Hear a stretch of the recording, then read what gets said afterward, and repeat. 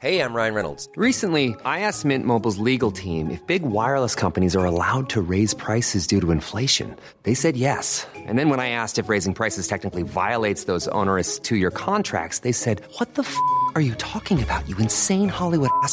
So to recap, we're cutting the price of Mint Unlimited from $30 a month to just $15 a month. Give it a try at mintmobile.com/switch. $45 up front for 3 months plus taxes and fees. Promo rate for new customers for limited time. Unlimited more than 40 gigabytes per month. Slows full terms at mintmobile.com.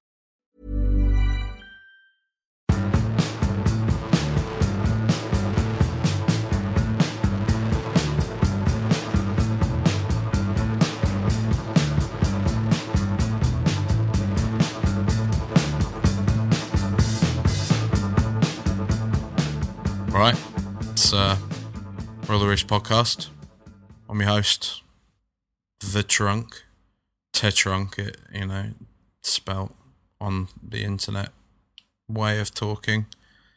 I'm here with Sebastian Stafford-Bloor. How you doing, Seb? Doing good, Jack. You sound quite morose this week.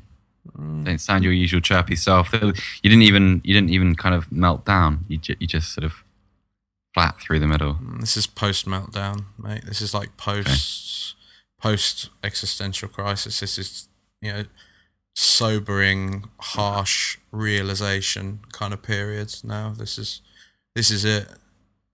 Like this is it. Do you ever get those moments when a lot of the existential crisis stuff comes from these kind of.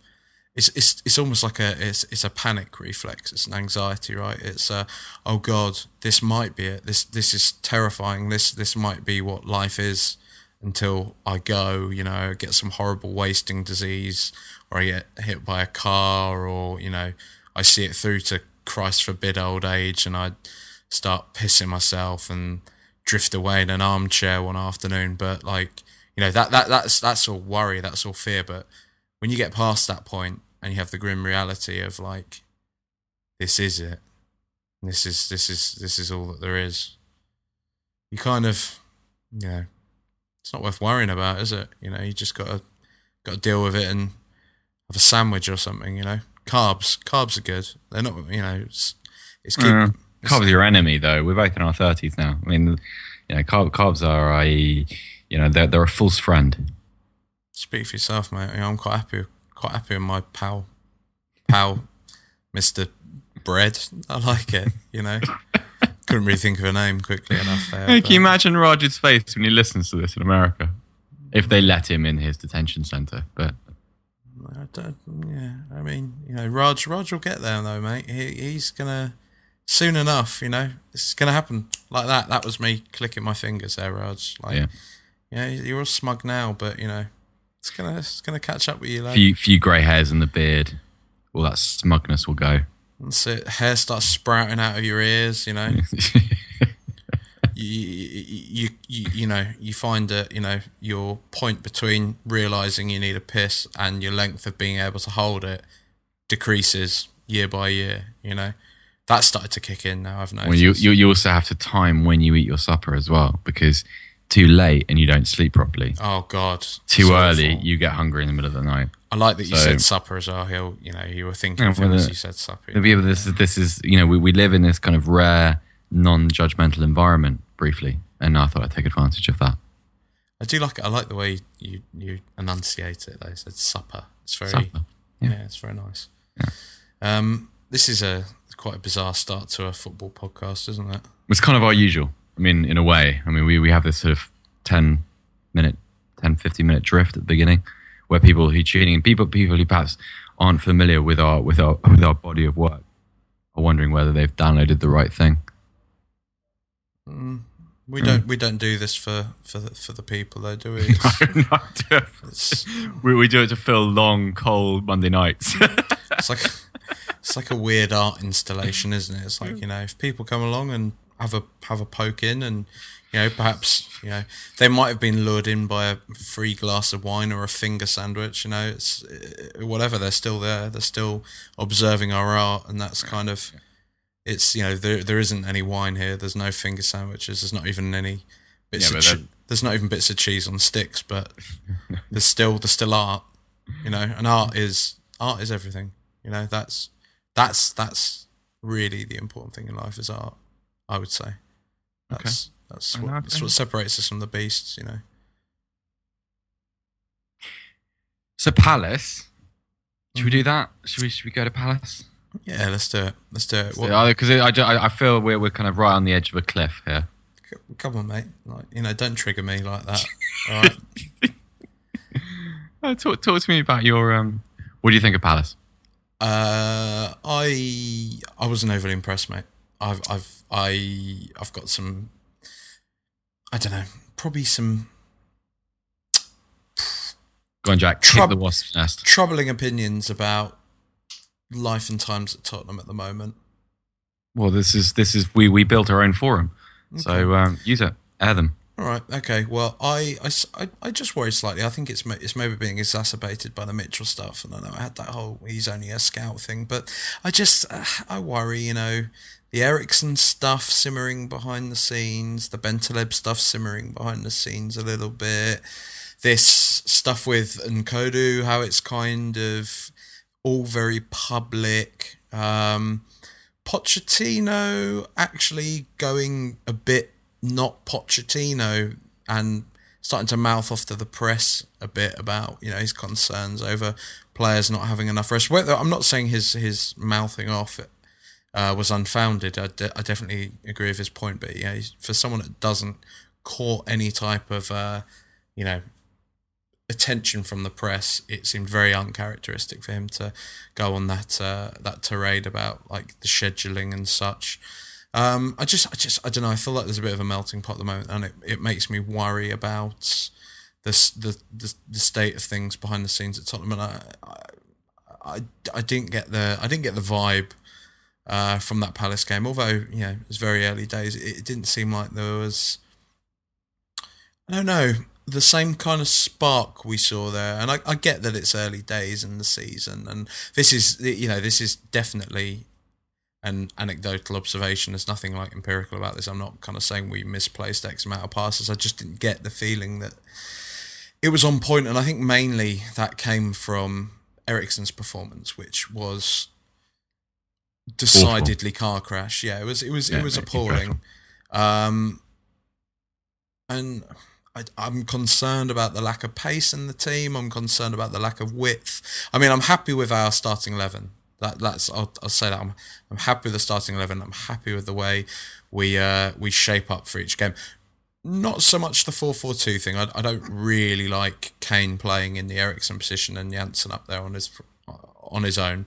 I do like Janssen, but I liked his introduction as a kind of replacement for Kane. You like him as an impact player? Yeah, I do, and I like the way we line up, but I do worry about, and it bothered me at some points last season, but I do worry about our perhaps our lack of dynamism across the wings sometimes from the more advanced positions, because we do have Lamela, who, you know, I love him when we play Eriksen out on the left as well.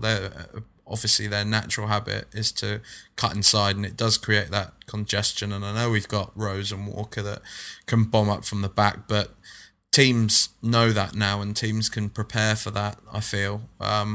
It would just be nice, and this is kind of why I always liked Townsend. I felt Townsend, although he was blunt and although he was limited, he was something so completely different from what we have. That ability to go directly at players to I guess disrupt things with just raw pace essentially, and that willingness to always go at his man, to attack his man, and to, I don't know, I guess have an air of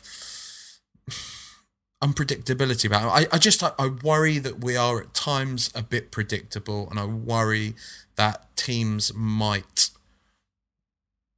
kind of, and I think we kind of saw against Palace a bit, I think teams almost are learning how to play against us a bit, and I'm not overly convinced yet, anyway, at least, that Poch is throwing out anything that he wasn't already doing last year, which is grinding out a result, which is, you know, it has its merits as well. We've seen Chelsea win titles off of the back of grinding out results, yep. But you know, that Palace result essentially came from us knocking on the door enough times that we eventually scored. But even though we were pretty dominant, I don't feel like Palace were under the cosh from us. I don't feel that they felt constantly like beaten back by us. I felt that they were remarkably comfortable with everything that we threw at them.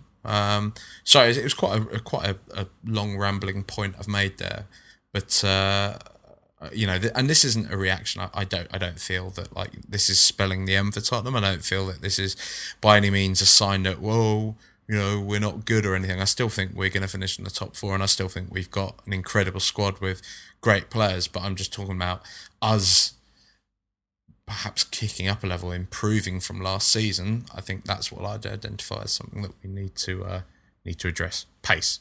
We need more pace. We do need pace. One thing I'll say is, because I don't disagree with much of what you said. What I will say though is that I think quite a lot of Palace was an odd game because you're right. We didn't. I mean, beyond like a period in the first half where we looked like we could have scored a couple of times and probably should have done. And then one or two isolated moments in the second. We have a real problem with the central midfield because without Dembele. I mean, we have essentially two players who really are designed to do the same thing in Dyer and Wanyama.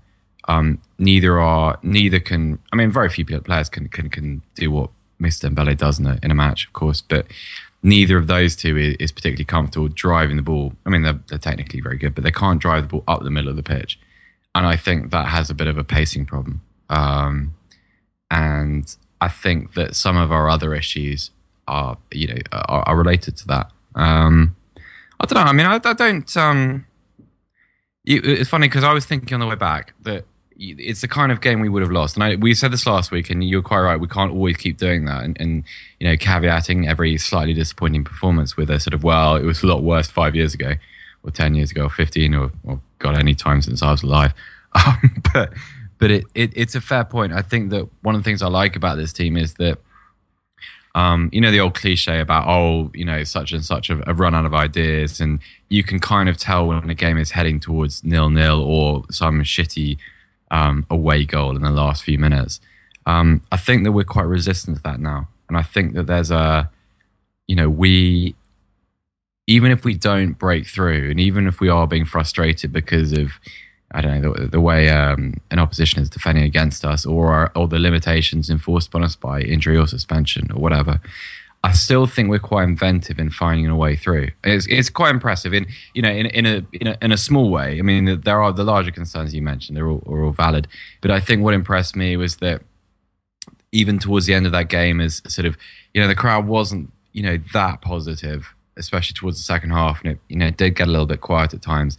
There were still players coming on. I mean, Ali made a difference when he came on. But even players like Kane and Lamela, they were still probing angles, and they were still trying to create chances, and they're still willing to be expressive. And a lot of teams, around the league don't do that. When they've been shut out for 82 minutes, they resort to a kind of very blunt style of play. Whereas we're still working space from fullbacks, and I quite like it. I mean, the move that led to the corner, which we ultimately scored from, was very slick.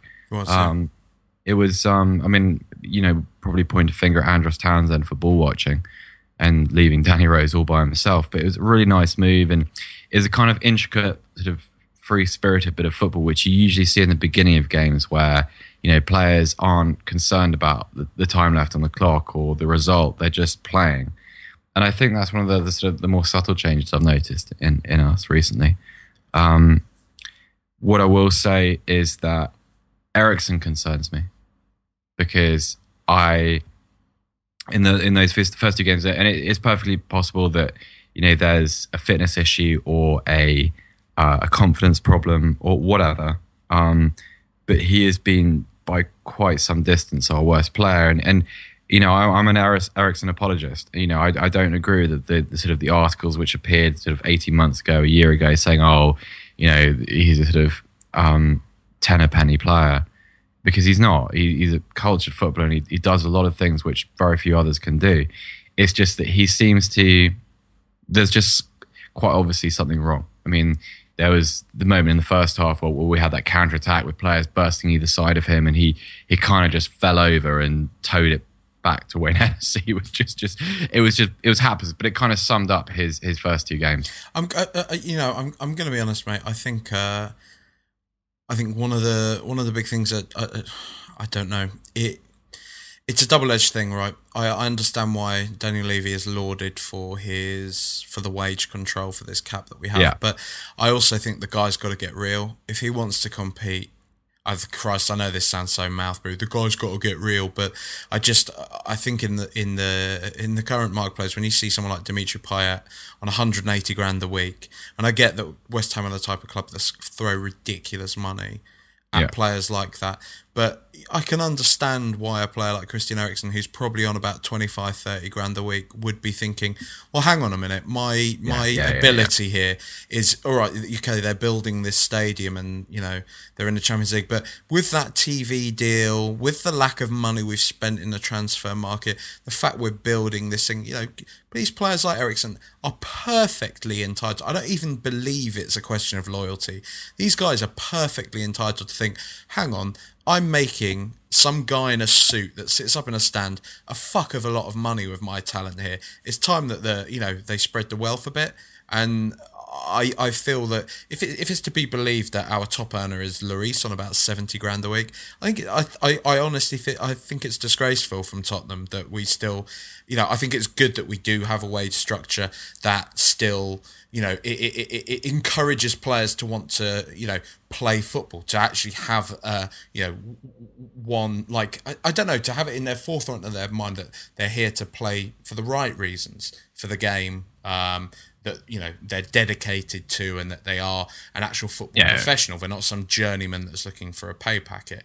However, at the same time, there is a balance on the other side where you should be properly rewarding your footballers. And I don't care. I don't buy any of these bullshit arguments about they've got this lucky life, blah blah. They do, but but it's the market. They work hard for it. It's all relative, Jack. It's sort of the Payet point is very astute, because if you are, I don't know how much specifically Dimitri Payet is on, and I don't know how much Christian Eriksen is on. It's supposed to be about 180 grand a week. Okay, Payet, so if you're Eriksen, you look at that, and if I was in a situation, I can have all the infinity pools, the beautiful women, and the lovely cars, but if someone's getting paid 150 grand more than me, and he is of similar ability to me, that annoys me. I mean, just because it's human. I don't know whether that's a factor. I mean, I agree that sort of there's definitely a line between having a wage structure and having ambition, and I don't think it's mouth-breathery to query it. I mean, we all remember the Modric thing from a few years ago, and how much we were willing to pay him. 16 grand a week, wasn't it? Yeah, I mean, it's silly, but I mean, I don't know. I mean, I by all accounts, everything I've heard from the club, and that's sort of been printed and published in the press, suggests that, I mean, Pochettino's on record as saying that it's a matter of time before his new contract is sorted. So I wouldn't say that it doesn't seem to be a situation where it's a player, who's disillusioned with life. I just think he's not playing very well. I don't think it's only an issue in terms of his performance, I would have thought. But it's very strange. It's, because we're the kind of team who, one of the sort of aspects of Saturday was that a lot of our players did play very well, but what it proved was that all we need is one or two to be off colour for the system not to quite work. Yeah, 100% that. The Eriksen thing, the most damaging part of Eriksen's performance was not, okay, he had a few fuck-ups with the ball and he wasted a few chances and he was pretty wasteful, and, for someone who passed the ball as well as him, he was shoddy in possession. But the worst part of it was just the intensity of his pressing wasn't there. And Pochettino spent first off screaming at him for exactly that. Just, I was watching the difference between, I was comparing the kind of the sort of the intensity of Lamela and Eriksen, because they obviously play on opposite sides of the pitch, and it's just night and day. Like Lamela gets accused of being a little bit of a headless chicken, which I don't really agree with. I think he's actually a very smart presser. He's just relentless with it, and he is, the moment a ball breaks or the moment an opponent has space, he's right up in the face. Eriksen is a bit of a jogger sometimes, and he's someone who's kind of like, I don't want to say lazy, because that's unfair, but he can be a bit laissez-faire. he can just sort of go, oh, well, someone behind me might be able to, I don't know. And that seemed to really annoy Pochettino, which understandably, because when, pressing like that, high pressing only works if it's done as a unit. I mean, if you leave gaps in it, then you just expose your midfield and your back four. And Eriksen, Eriksen left us vulnerable a little bit of, a few times. And I don't believe that's reason to damn him. I just think that this, whatever it is, needs to be sorted. There's something not quite right there. So, yeah, weird. What did you make of, mate? I don't want to spend too much longer on Palace, but I just wanted to get your feelings on Kane and Janssen starting together, because I sort of, I voiced I wasn't too fond of it, but I would be interested to hear what you have to say on that. I quite like it. I tell you your point. I prefer it worked a little bit better at Everton because it was a reaction and it sort of it wasn't something that Everton were able to adjust to. It just got forced upon them at half time or just after half time, and they didn't get 15 minutes in the change room to have a think about it. So it did work a little better. One thing I'll say on Saturday is that Janssen, I really like Janssen, and I really like Kane as a 10, because I think that Pochettino said after the game that he was very positive about that partnership. He was really impressed with it, and he's very impressed with Janssen, and he was he very, very seemed extremely happy with it. And the one thing he said was that when Kane plays as a 10, he becomes freer. That's the word he used, and I think that's right. Kane gets far more of the ball, but not in a way that kind of moves him sort of out of scoring reach, so to speak. He'll pick up the ball in deeper areas, but I mean, on Saturday he was still getting chances. I mean, he arguably had our best chance of the second half when he sort of crushed. I think it was the first half actually when he drove that shot just past. Oh yeah. We probably should have scored. But Kane's interesting because I know a lot of not Tottenham fans, because we will watch him every week, but a lot of non-Tottenham fans think of him purely as a line leader, whereas in reality he's a pretty good playmaker.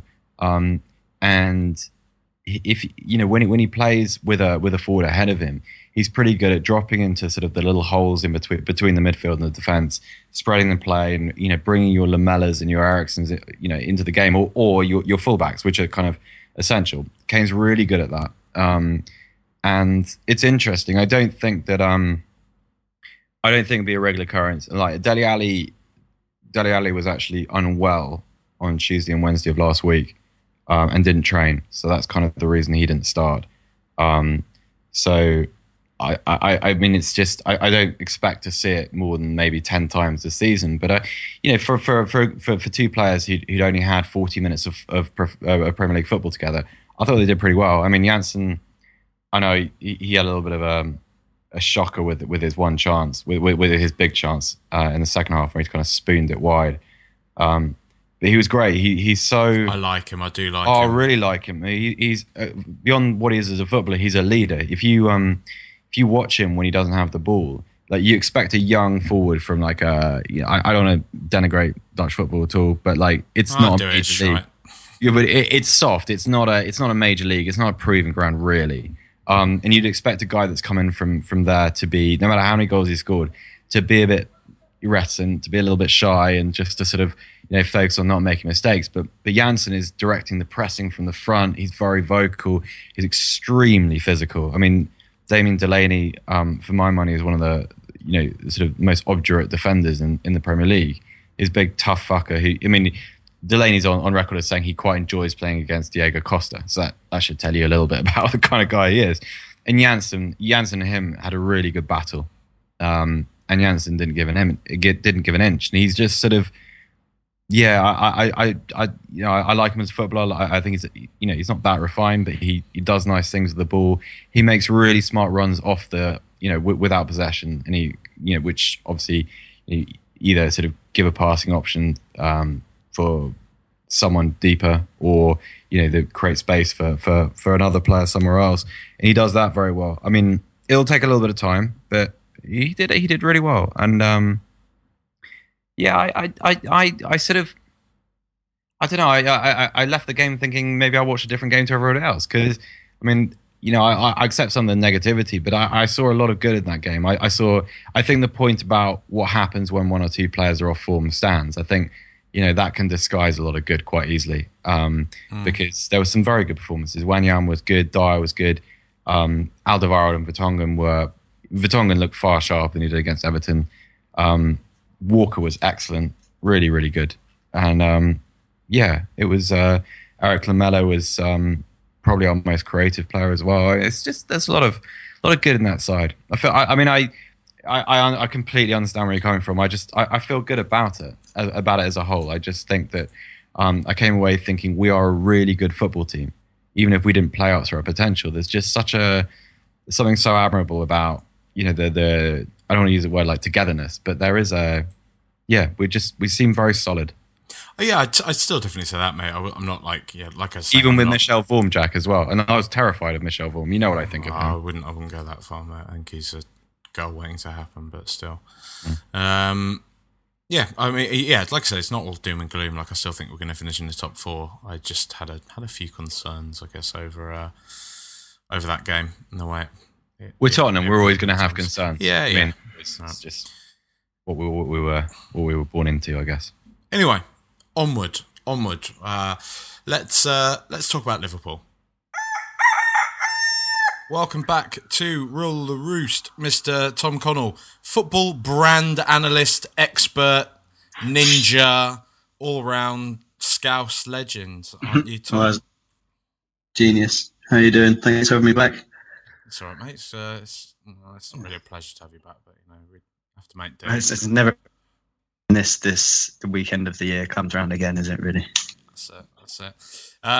Take us through your thoughts on some of this. Let's start there, I reckon, because you spent a hell of a lot of money, and some might say in questionable places. What was it, 32, 33 million for Sadio Mane?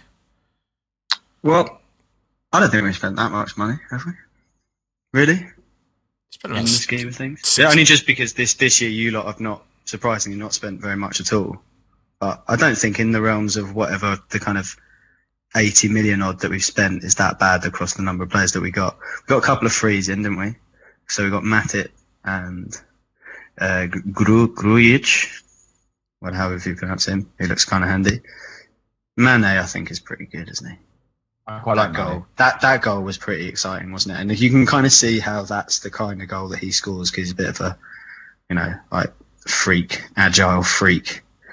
Gini Wijnaldum, less keen on that. That seems like a lot of money when you compare the price paid for those two. I just don't see him changing things for us. Well, interestingly enough, I heard because I felt that at first about Wijnaldum. And then I read a piece not long ago that was talking about the kind of Moneyball approach that Liverpool have employed since Klopp came in. That's worked so well since we. Is that the same project that led us to buy Stuart Downing and Andy Carroll? Potentially, yeah. Could on the weight of their crossing and heading ability as well. And Charlie Adam. Yeah. However, Sorry, you read. Wijnaldum and Sadio Mane, the two highest scoring midfielders in the league last year. So yeah, they both scored like 10 or 11 goals, didn't they? Yeah, I think so at least. So that's pretty good. That's pretty good. But then I think the problem is Wijnaldum scored like 5 of them in the last. Like, he scored 4 in one game, and then he scored another few right at the end of the season. Didn't he score a couple against you as well? Yeah, we don't talk about that. No, don't do that. Yeah. But do you know what? Like, it doesn't take much for 10 goals to really. To not seem that great when you scored like 5 or 6 of them, and I don't know. He doesn't turn up at away games apparently, which is a big worry. And obviously, I didn't watch the game. I didn't stream it or anything. So I'm a good boy. But apparently, he was absent the whole game, which is what Newcastle fans I think would tell you that he does. Yeah. So I don't know. We give him a chance. He's young and he's obviously got some quality. But I'm more excited about Mane. To be honest, if he can score a few more goals like he did against Arsenal, then I would have paid way more than that. Well, I mean, we don't have anybody like that. What do you feel that you were missing from last season? Because you did end the season pretty strongly, and you've got the. Yeah, we finished in a bad position, but we played some good football. And we did okay at times. But then you've always got the excuse that they're trying to fit into quite a specialist system, aren't they? So that's okay. What did we need? Yeah, what is it? He likes it heavy metal football now. So I don't know. What did we need? We needed pace, so we bought that. That's fine. We needed more goals midfield. Fine. We needed. You need a left-sided fullback desperately. And we need a left-sided fullback. So I think we've got Moreno all of those team, apart from Moreno.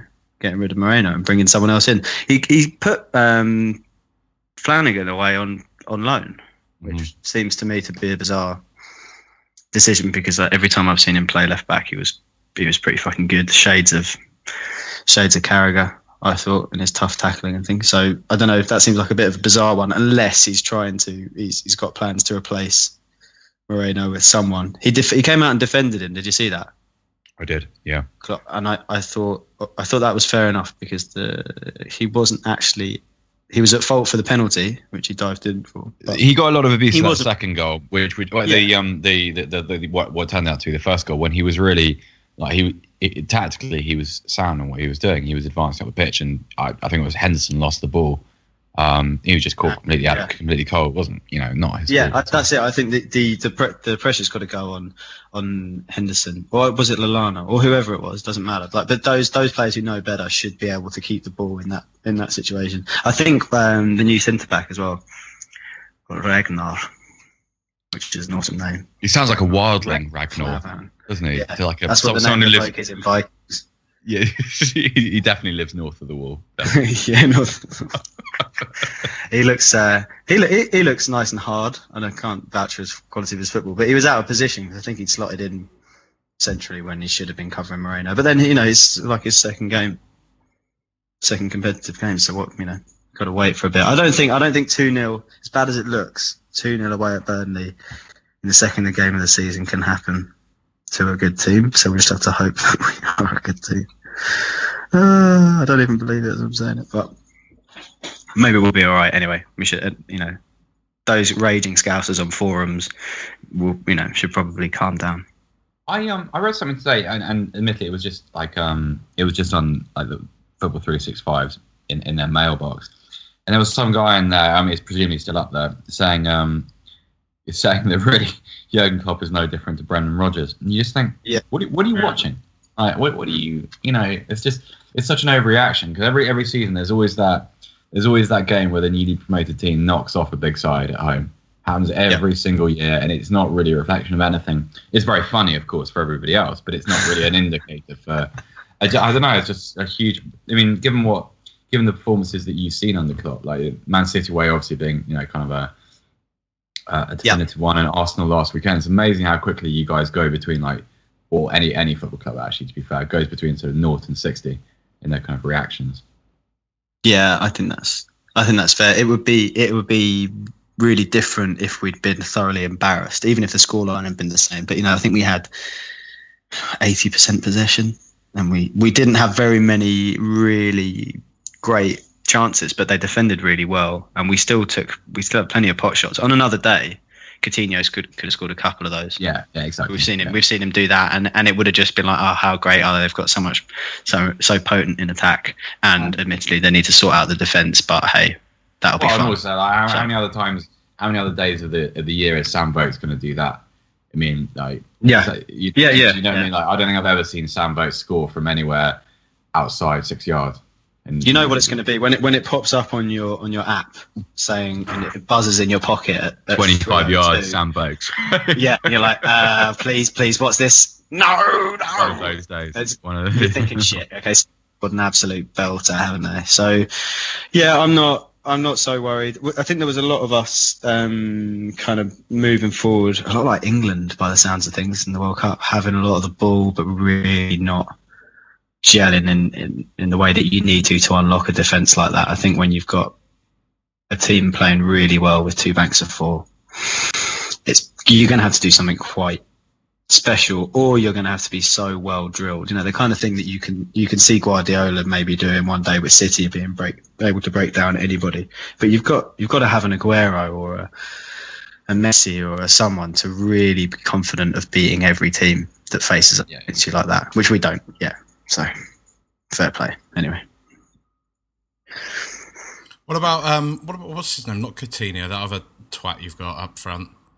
Firmino. That's the one. Did you see his hair? Have you seen his haircut? Yeah, who did the hair thing first? Is it Firmino or Moreno? Because they got the same haircut. It must have been pretty awkward. I should imagine like one of them must have walked into the. Moreno's definitely not good enough to have that haircut. No, he's not. And Firmino's been telling everyone he's going to have it for weeks, and then he finally gets it, and then same day, Moreno comes in with it. Cheeky Alberto. You can imagine it's you can imagine it's the kind of thing where they walk into the changing room and Firmino gives him that look of like, you fucking kidding me? And Moreno's like pointing at it, like not even saying anything. He's just got a big beaming smile, like giving him like a thumbs up and pointing at it. You know, like it kind of makes them pals. Taking selfies without him really wanting to be in it. You know, of them together, posting them on Instagram. It's such a shit haircut as well, isn't it? I mean, come on. Actually, do you know what? Moreno won the award for shittest haircut last season as well, and he's outdone himself and found someone to go in on it with him. It's just ridiculous. You know, he's got a USP at least, aside from being shit. So, and brilliantly enough, having a really, really good game against Spurs of all teams as well. Though I seem to recall in his debut, I think of who, Moreno? Yeah, well, for me, I believe so. He's I know you asked about Firmino, but Moreno is good going forward. It's that old stupid thing. I don't know why we just can't convert him to a winger. I think some of his, I think I've seen a stat that says some of his chances created are right up there with the best in the Prem. Probably because he's never doing any defending. Yeah, it sounds a bit Moneyball there, mate. If we're honest, chances created, expected crosses. Yeah. He gets into great crossing positions. Well, is that what it's all about? No, but for me, because I've been a long-term big admirer of Coutinho, and I've kind of been a bit sceptical, probably maybe a bit dismissive of Firmino. But he's done. I mean, he had a good season last season. He scored goals. He got played as a striker a lot, and still is, which I'm not that keen on. But yeah, he's a good player, isn't he? There's not that many players like that around, I don't think, that you can play up front one day and then play on the wing the next. I think he's all right. Yeah, but you're biased. See how he does. You're biased, though, there's a lot more competition now. You call every one of your players boss, don't you? Usually when we're out, it's like he's boss, mate. He's boss. And I also say it's going to be our year this year. You do, but I'm a Spurs fan, so it's often, we're in the same boat. Kind of like for like, really, on that front. But it is our year this year. Just Yeah. I think it was probably your year last year, wasn't it? Fuck off. Yeah, not as far as I remember. You know how that feels as well. Oh, and Gerrard slipped. That must have been pretty. That must have been pretty. See, I'm glad that, although we had that 5-1 at Newcastle, we didn't have that Gerrard slipped moment, really, I don't feel. Yeah. we had 5 of them in the same game. Yeah. No, that was pretty bad. It couldn't have happened to a nicer bloke against a shittier club as well, so it was just like the worst. Never mind. I mean, all right. So, what are your expectations for this season, mate? What do you think you can realistically do? Because the Premier League is, it's exploded again. It's Zlatan's here, and you've got Conte, you got Pep, you got this kind of big melting pot that's giving your average Sky Sports presenter a daily orgasm. It's huge. It's explosive. It's the Premier League. It's all come together. It's a bit of a perfect storm of TV, money, and talent at the same time. Right. So, yeah. So, what's I don't know, a successful season for you?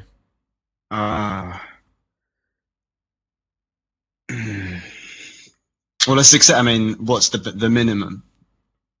Their minimum success is to get into Europe, I guess. To get a Europa League spot. I mean, I think if you're saying anything less than 4th place is a failure, then I think you're talking about, changing your manager, or or at least next, if you do it a couple of seasons in a row, changing your manager. But I think even if we played well, to the best of our ability, I think we could still end up missing out just because of the quality elsewhere. And it depends whether it's going to be a season like last year where everybody has big slip-ups regularly early on, which gives everybody confidence that they can do something, which is what happened, I think. But if it's not, if somebody starts to run away with it, it's really going to be difficult to keep up with City, who were a bit flattered, I think, at the weekend. But obviously they're going to be class.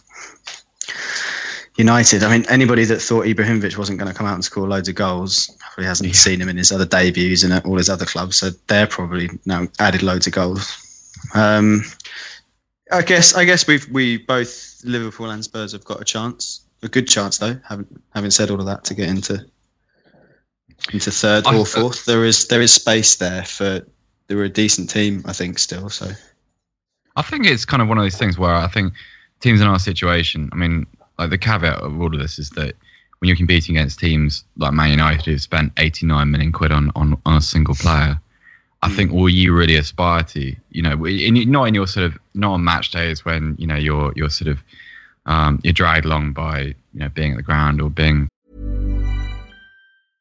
Quality sleep is essential. That's why the Sleep Number Smart Bed is designed for your ever-evolving sleep needs. Need a bed that's firmer or softer on either side? Helps you sleep at a comfortable temperature? Sleep Number Smart Beds let you individualize your comfort, so you sleep better together. J.D. Power ranks Sleep Number number 1 in customer satisfaction with mattresses purchased in-store. And now save 40% on the Sleep Number Limited Edition Smart Bed for a limited time. For J.D. Power 2023 award information, visit jdpower.com/awards. Only at Sleep Number stores or sleepnumber.com.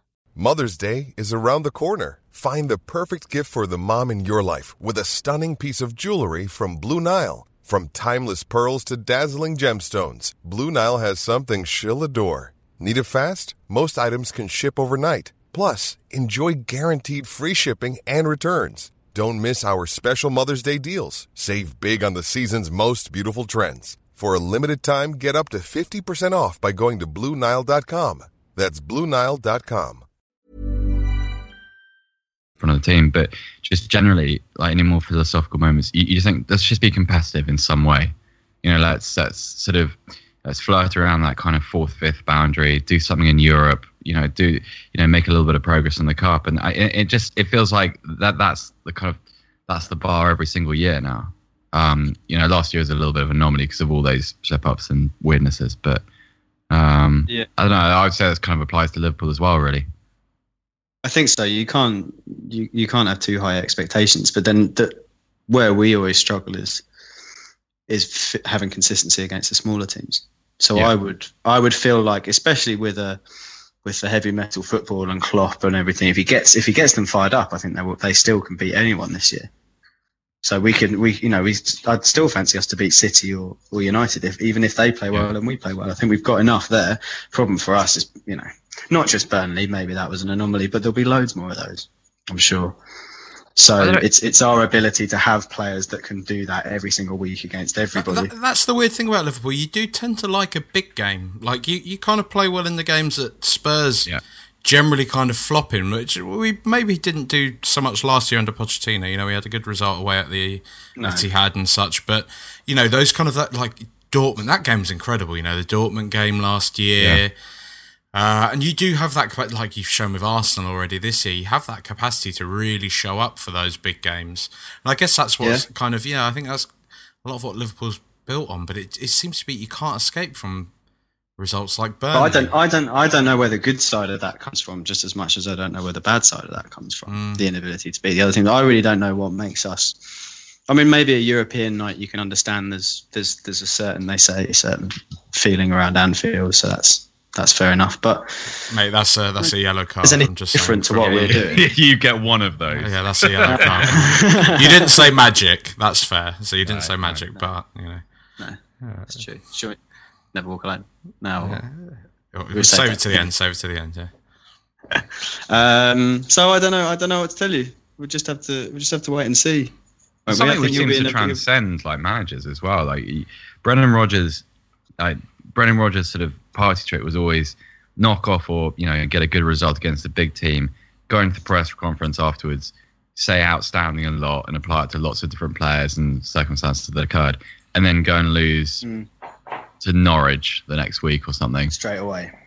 Yeah. Within 6 days. And it's just that seems to have kind of carried over into Klopp because, when I forget when that Man City game was, but it was one of those where you looked at it and you thought, God, this is the start of something. And then you seem to oscillate violently between that kind of high point and just nothingness.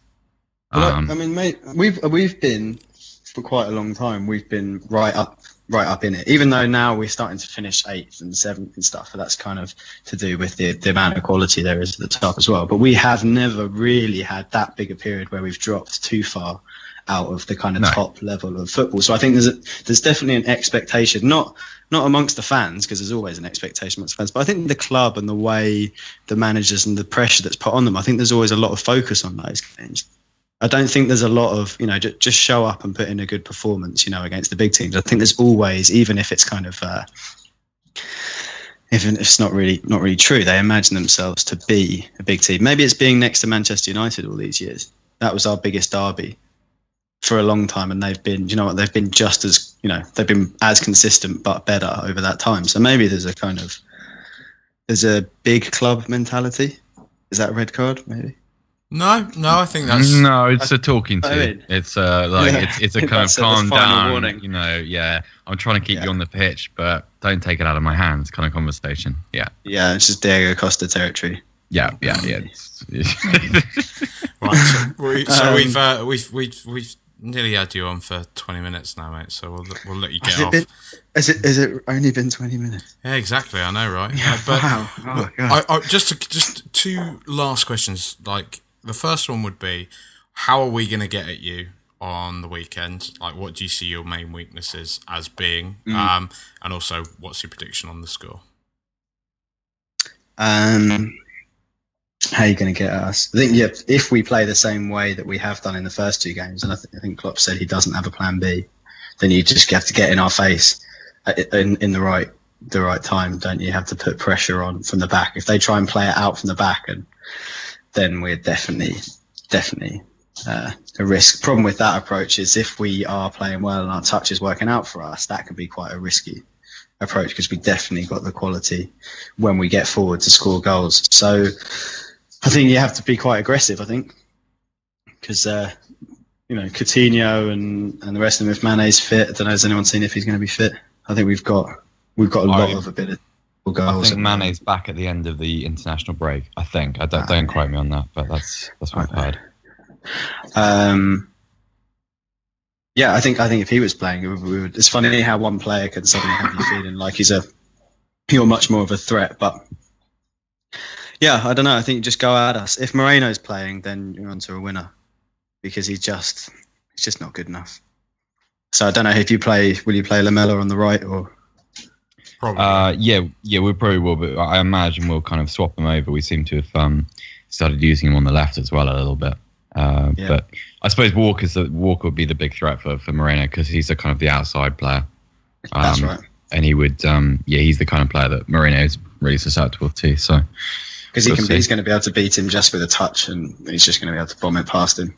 You'd hope so, wouldn't you? Yeah. That's exactly what you could. Edge of the box, rash tackle. Yeah. Kind of thing.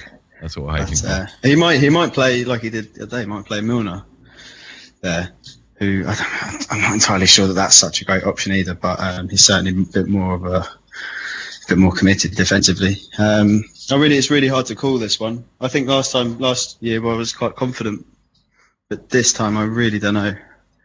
I can't see us battering you. I don't think that really happens anymore.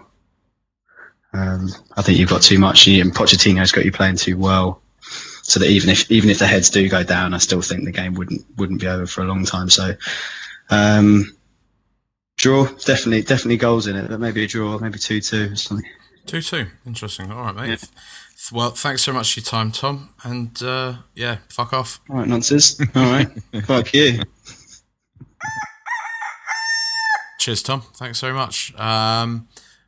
2 weeks in a row now, I've just had one of my pals on, Seb. It's kind of coming into this era of cronyism with Rule the Roost podcast. You're becoming kind of the Rule the Roost Cameron, aren't you? Oh, I don't know about that. I was scared you're going to call me Corbyn then, but I don't think that's... Do that, mate. No. Cameron's not much better either, really, in my book. It's different type of book, different type of bad book to be rock and a hard place. That's it. Good Lord. Let's do some questions. Let's dive into some questions before we just completely kind of go into talking about other crap. We've got one from James Nicholson at jnicholson15. Would you be up for signing Insigne? Don't know. I think Insigne. Okay, Insigne as a backup for Eriksen, or is there another player you would prefer? I've always thought of Insigne as being a striker, isn't he? Kind of striker / wide player. I don't think he. I mean, like, don't get me wrong. He would be a great. He would be a great asset if we were looking for kind of like that sort of wide left player. But by all accounts, I think that's the role, or that's the area that Enkedu is supposedly meant to cover. I don't know. He would cost an awful lot of money, and I don't think he is actually a Neapolitan, so I don't imagine he's going to be desperate to leave Napoli anytime soon. Cool. Good. Would you be? No. Marcus Edwards scored 2 in a reserve game today as well. So he's someone that's going to be very much. I would foresee coming in for like whatever it is, Capital One Cup, is it now? League Cup, basically. Whatever the League Cup's current. That shit one that isn't the FA Cup, yeah. Yeah, the one that we usually stand a better chance of winning, though. Yeah. Oh, I can see him playing in that, probably even in the FA Cup games as well. Yeah. Marcus Edwards is going to figure. He's going to figure at some point. So. Marcus Edwards, yeah. I was speaking to our good friend Dan Kilpatrick over the weekend. Don't know the bloke, mate. And he said that that he reckons, and Dan follows Tottenham, in every game, and sort of has pretty good inside knowledge. He said that Edwards is going to stay at the club this season because Poch likes Poch. If you get loaned out by Poch, basically, he said it's a bad thing because it means that the players that he feels he can work with, he wants close to the first team. I mean, this season there's also like a Premier League 2, like an under 23 league, the one that Marcus Edwards scored in today, and yeah, so he's going to be staying around rather than being sent out to some championship team or anything. So exciting times ahead. I can't wait to see him again, like in a proper game. Such a fun player. That'd be good. I will look forward to seeing what he can do in the big leagues. Big leagues. Jay Beasy at Jarrad Busterfield asks, what is our priority? Champions League, Prem? If we have a big game on a Wednesday and also on a Saturday, which game gets our best players? I can't see Pochettino choosing between the two. I think he'll go for both. Yeah, mate, exactly that. Yeah, you're not gonna trot out, Tom Carroll and Ryan Mason in the middle of midfield against like a potentially Real Madrid. Just because, the only circumstance under which I can see him doing it is probably doing one of those things like Brendan Rodgers did, much to the fury of a lot of Liverpool fans before, is should we get to say the quarterfinals of a Champions League and we draw Barcelona away, but at the same time it looks like the league's shaping up like it was last year and we could be challenging for the title, I could maybe see us throwing a Barca away to concentrate on Arsenal at home. I think that's the way to answer the question. We did that with Dortmund, right? That's exactly. I think we play it by ear. I think that, if we get through, I think the Champions League groups are drawn on Thursday or Friday of this week. Thursday, and we're not going to go into. I can't believe Pochettino's going to go into it with a specific mindset. I mean, because he's going to attack on both fronts, and quite rightly so. It's the Champions League. It's not the Europa League anymore. You got to, but having said that, if we're either qualified or out with a game to spare, and we have to go to somewhere daunting like a Barcelona, God, that'd be terrifying. honestly don't think I could watch that, Jack. Barcelona away. Goodness me. Oh, you'd have to watch it, mate. You'd probably go out there, wouldn't you? Yeah, but do you remember our conversation during Man City away when we were talking? I remember saying to you, I'm not sure I can make this. Like, I was watching and seeing that, I just thought, I'm not sure I can take... It was nervous breakdown, wasn't it? It was awful. No, I thought, it was like the feeling when I used to get on long-haul flights when I was a smoker. And I'd be sitting there and I'd already be desperate for a fag after about 3 hours, and I'd have 8 hours to go. And I used to think, I'm not sure I can physically make this flight. I don't think I can deal with cravings for 8 more hours. And it felt a little bit like that. I was just like, oh my God. And I imagine like 90 minutes at Barcelona would feel like a week. Be like, getting in the ring with sort of prime era Mike Tyson. But it would be just if Poch managed to do an Espanyol with Spurs against Barca. Winning in the Camp Nou. Yeah.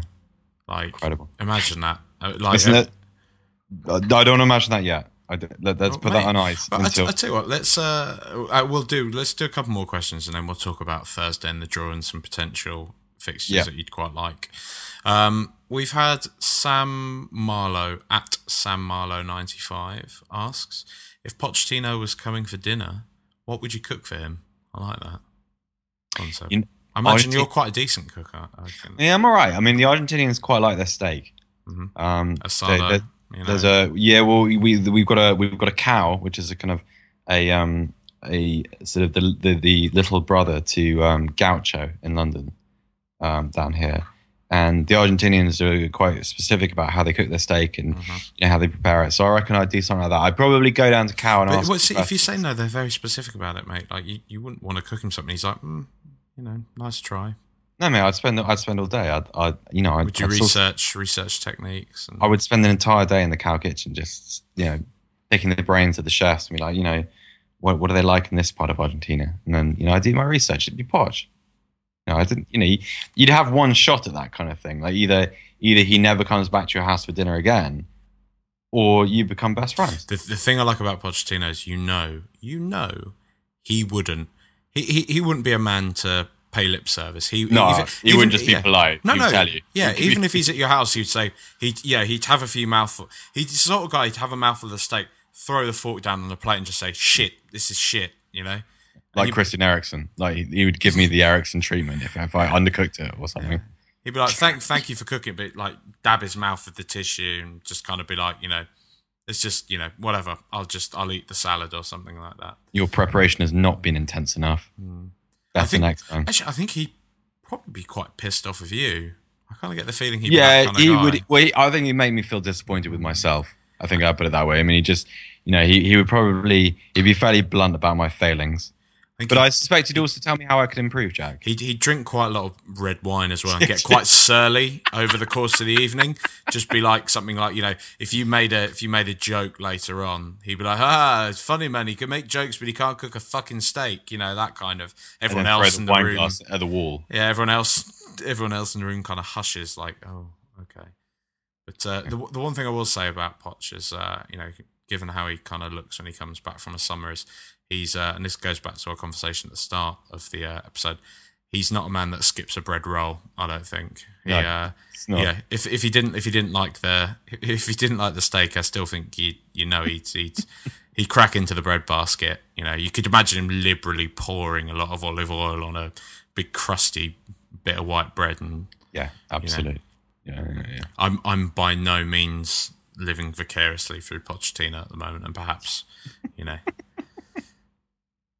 putting some of my own behavioural patterns onto. We're justifying it by through Poch.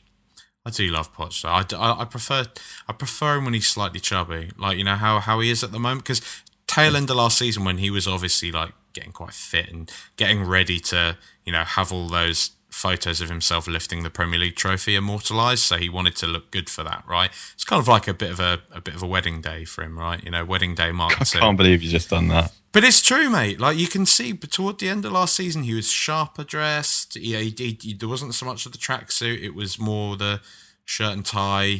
He was looking pretty trim. The jawline was looking pretty chiseled. He was thinking about those photographs, mate. He was thinking about that. I tell you, and I'm not ashamed to say this, he's a very handsome man.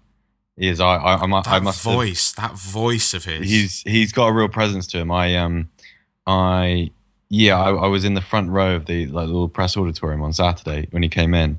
So I was about, I don't know, 3 or 4 foot away from him, and he's got his competition was Pardew, who'd been in 5 minutes earlier, and he was basically just Pardew on TV. He's just, he is what he is. Pardew's a horrible man. Well, he is. He just comes in and sort of, shouts his spiel about, should have got this, should have got that, unfair, etc. But Poch holds the room quite well. It's impressive. I remember thinking, I know why players are willing to, to go through all those conditioning sacrifices for him. He's very commanding person. I love the South American, the BV pronunciation thing as well. I liked hearing the whole, that he was very, very happy with Vincent and Victor over there. It's not match of the day as well. It was Vincent, very good. It's, I don't know, love him. He he was asked about the things he said to Eriksen during the first half, and I sat there watching him sort of howling profane Spanish into the North London sky for half an hour straight. He was like, "No, I was just frustrated we didn't score." It's like just screaming Eriksen's name. It's very funny. Mike, Schrodinger's Taint at Schrodinger's Taint asks us, in the wake of the Adam Clayton team photo debacle, who in our squad do you think has the lowest hanging testicles? Probably Fazio, but he's lone. I was going to say 100% Fazio, but without Fazio, it's such a caveman. I'm going to say Toby Alderweireld. I've just got a feeling he's got a lot of sack. No, but the thing is, everything about Alderweireld is very toned. That's it, but he's too perfect. I have to believe he's too perfect. But I have to. But I mean, he looks like a Madame Tussauds waxwork.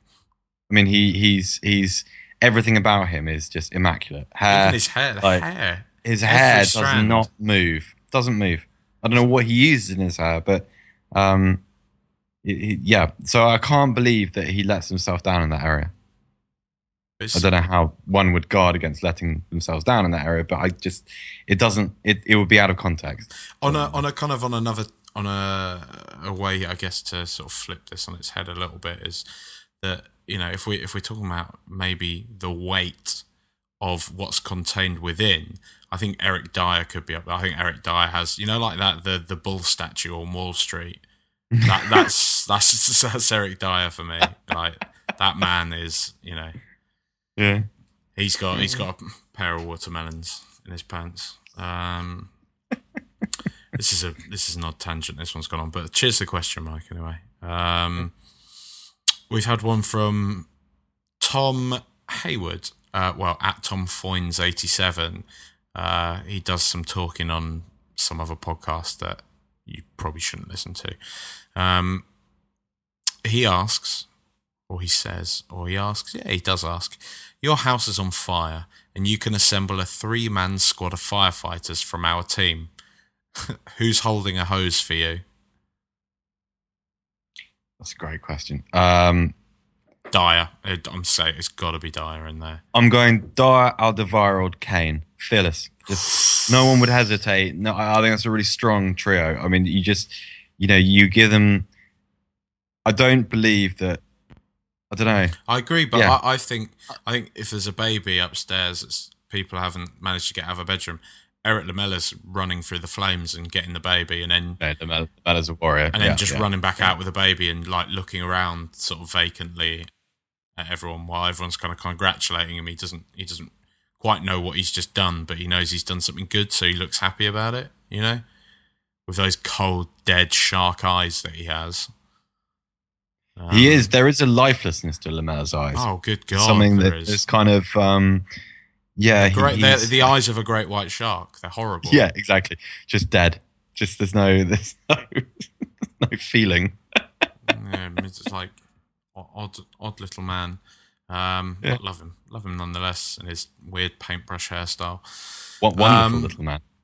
Yeah. So what we're saying Dyer, Alderweireld, and I went with the spine of the team. Kane and Lamela. Yeah.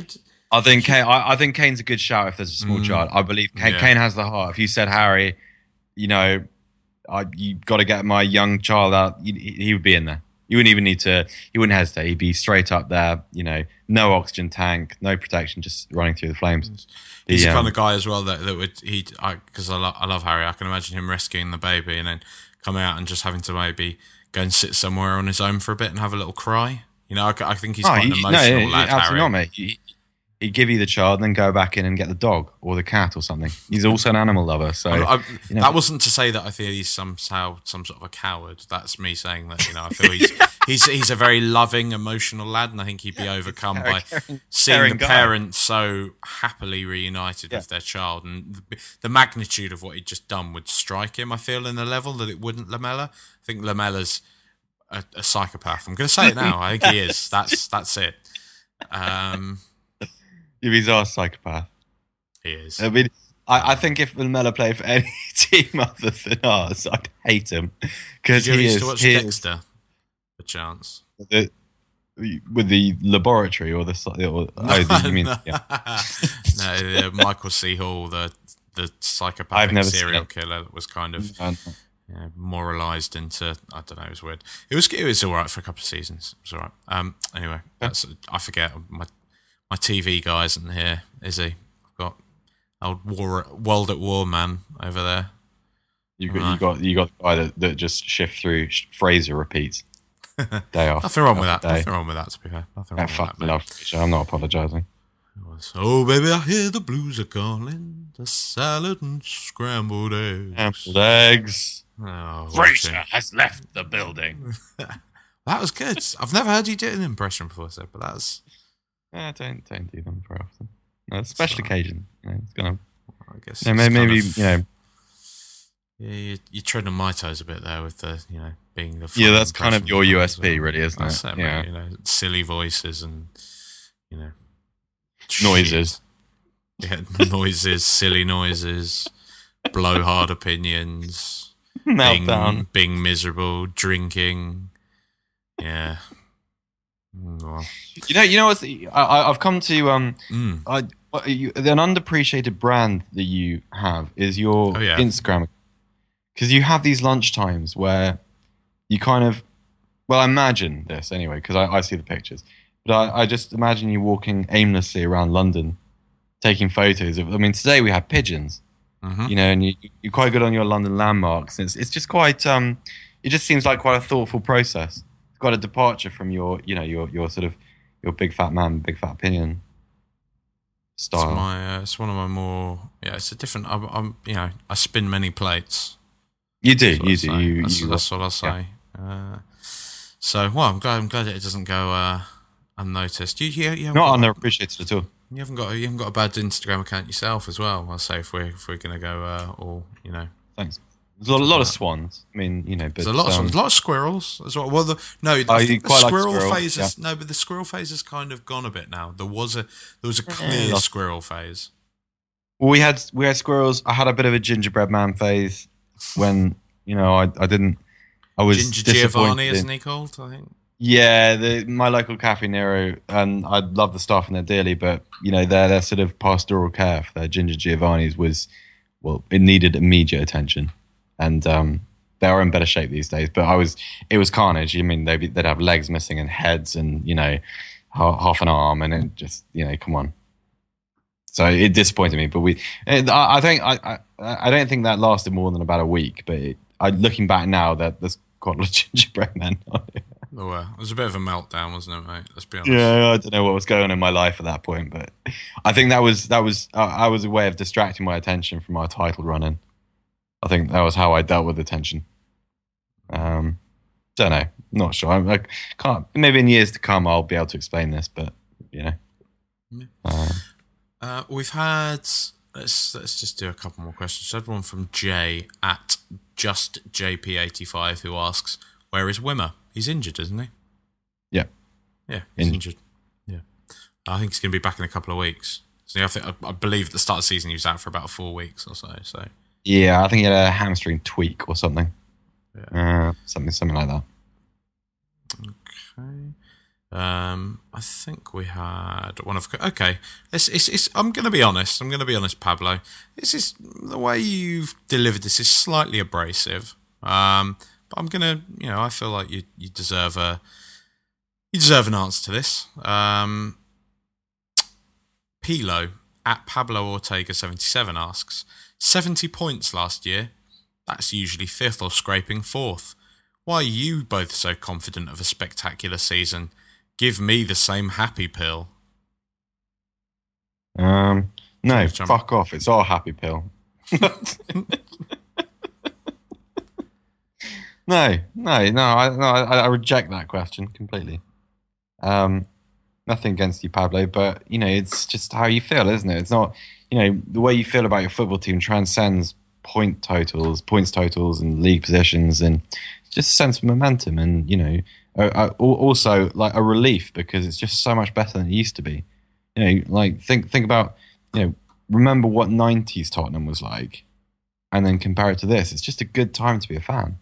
New stadium on the horizon, quite literally. It's just it's a good time.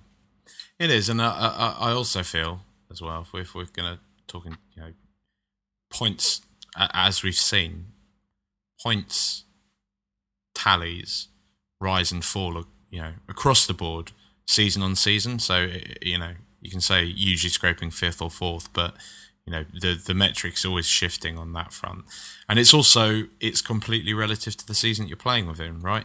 We got 70 points last year, but obviously that tailed off after Leicester won the league because the intensity drops. And we also, I think the thing that was encouraging is that we took a lot of points from our closest rivals at the time as well. So it's all totally relative, and it's not just about if you want to be as kind of like tunnel visioned as to just see a number, fair enough if that's your prerogative. But at the same time, you have to look at the manner with which we attain those points and the team that we did it with. It was a largely inexperienced, youthful team that will continue to improve. So I don't see any reason why we can't go on and have another very good season. I just think that's it. That's pretty much all I can say to you, Pablo.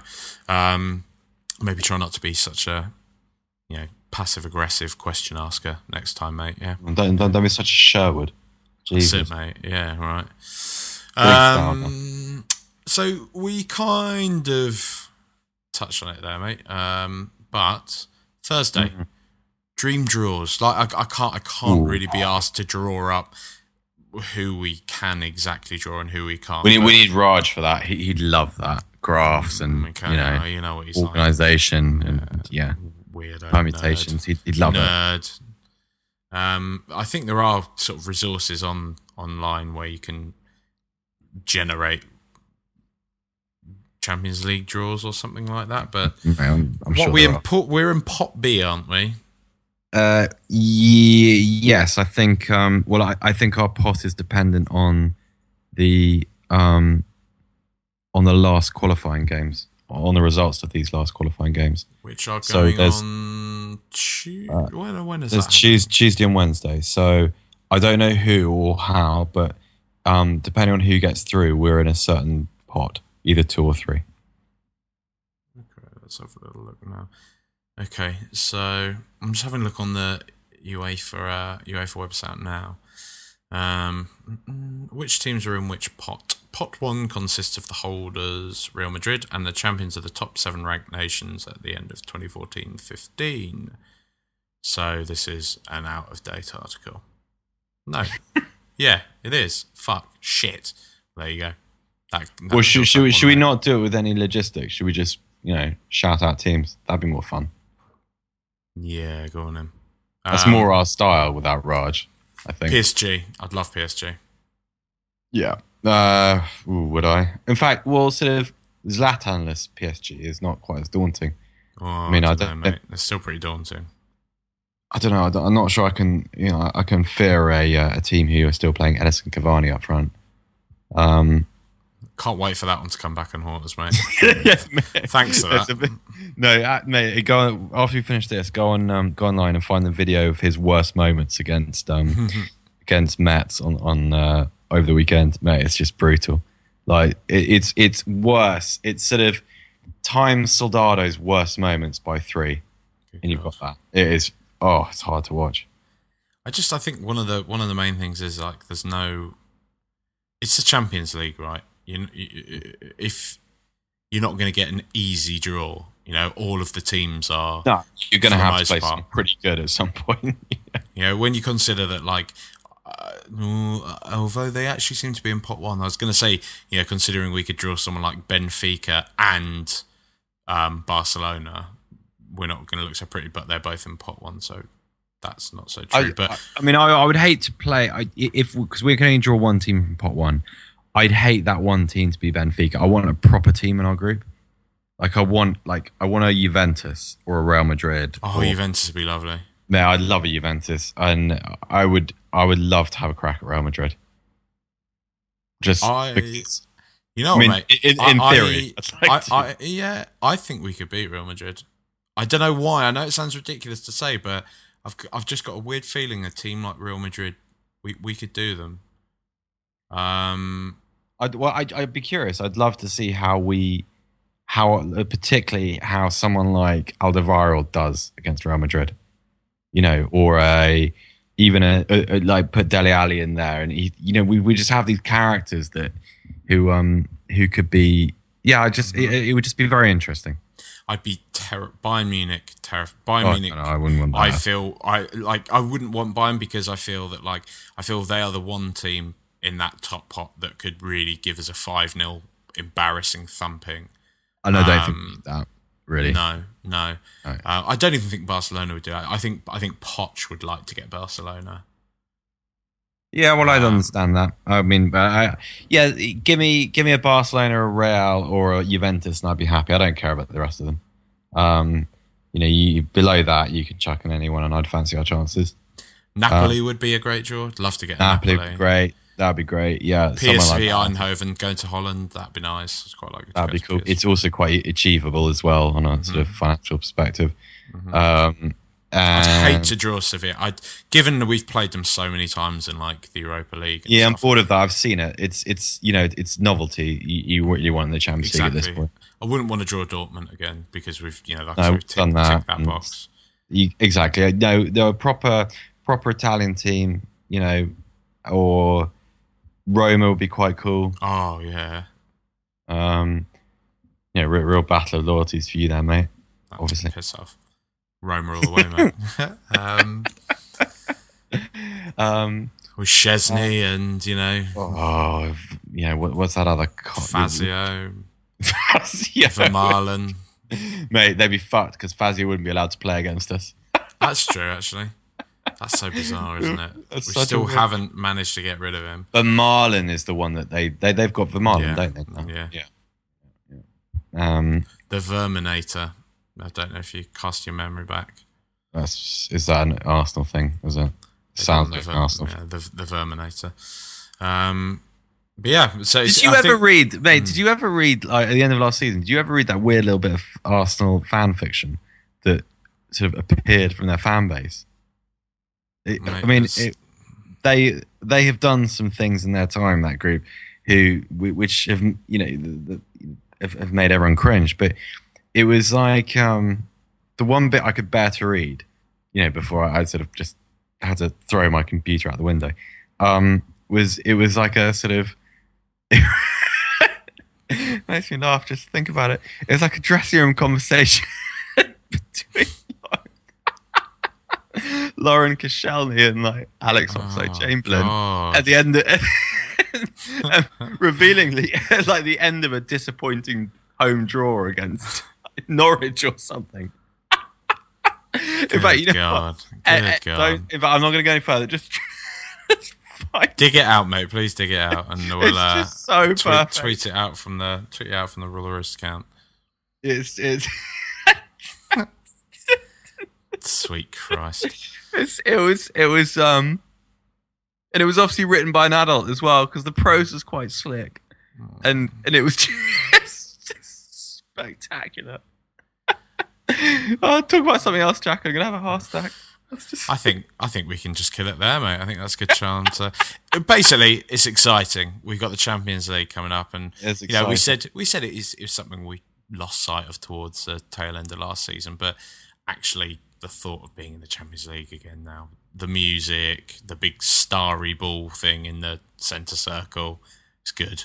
I love that. Yeah, the big starry ball is great. I love it. The champions. Continental. Yeah, I'm excited now. Yeah. Oh no, it's not continental. All Yeah, around the ground. It's that weird that Gazprom weird thing drawn in pasta. It's disgusting. I hate everything about those Gazprom adverts. Oh, maybe but the Gazprom land does look quite nice.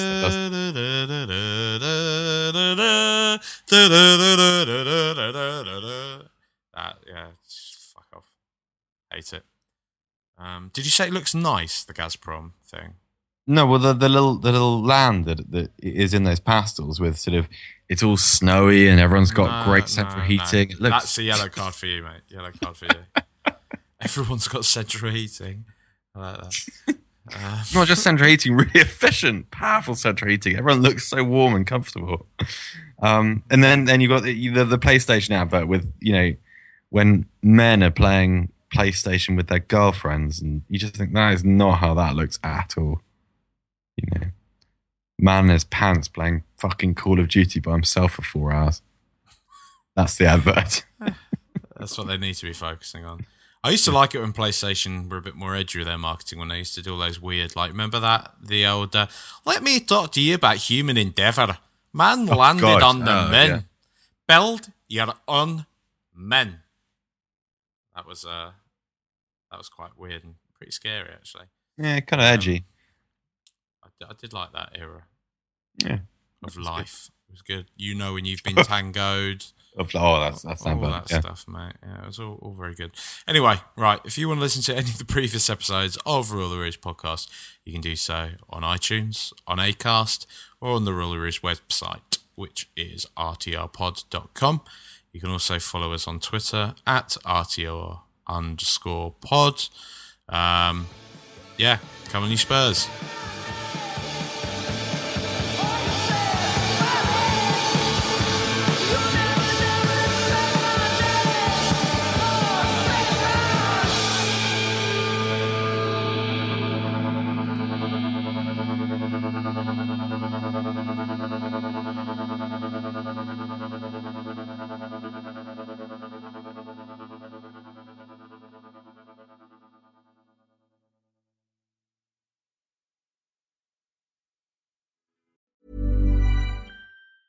Normally, being a little extra can be a bit much, but when it comes to healthcare, it pays to be extra.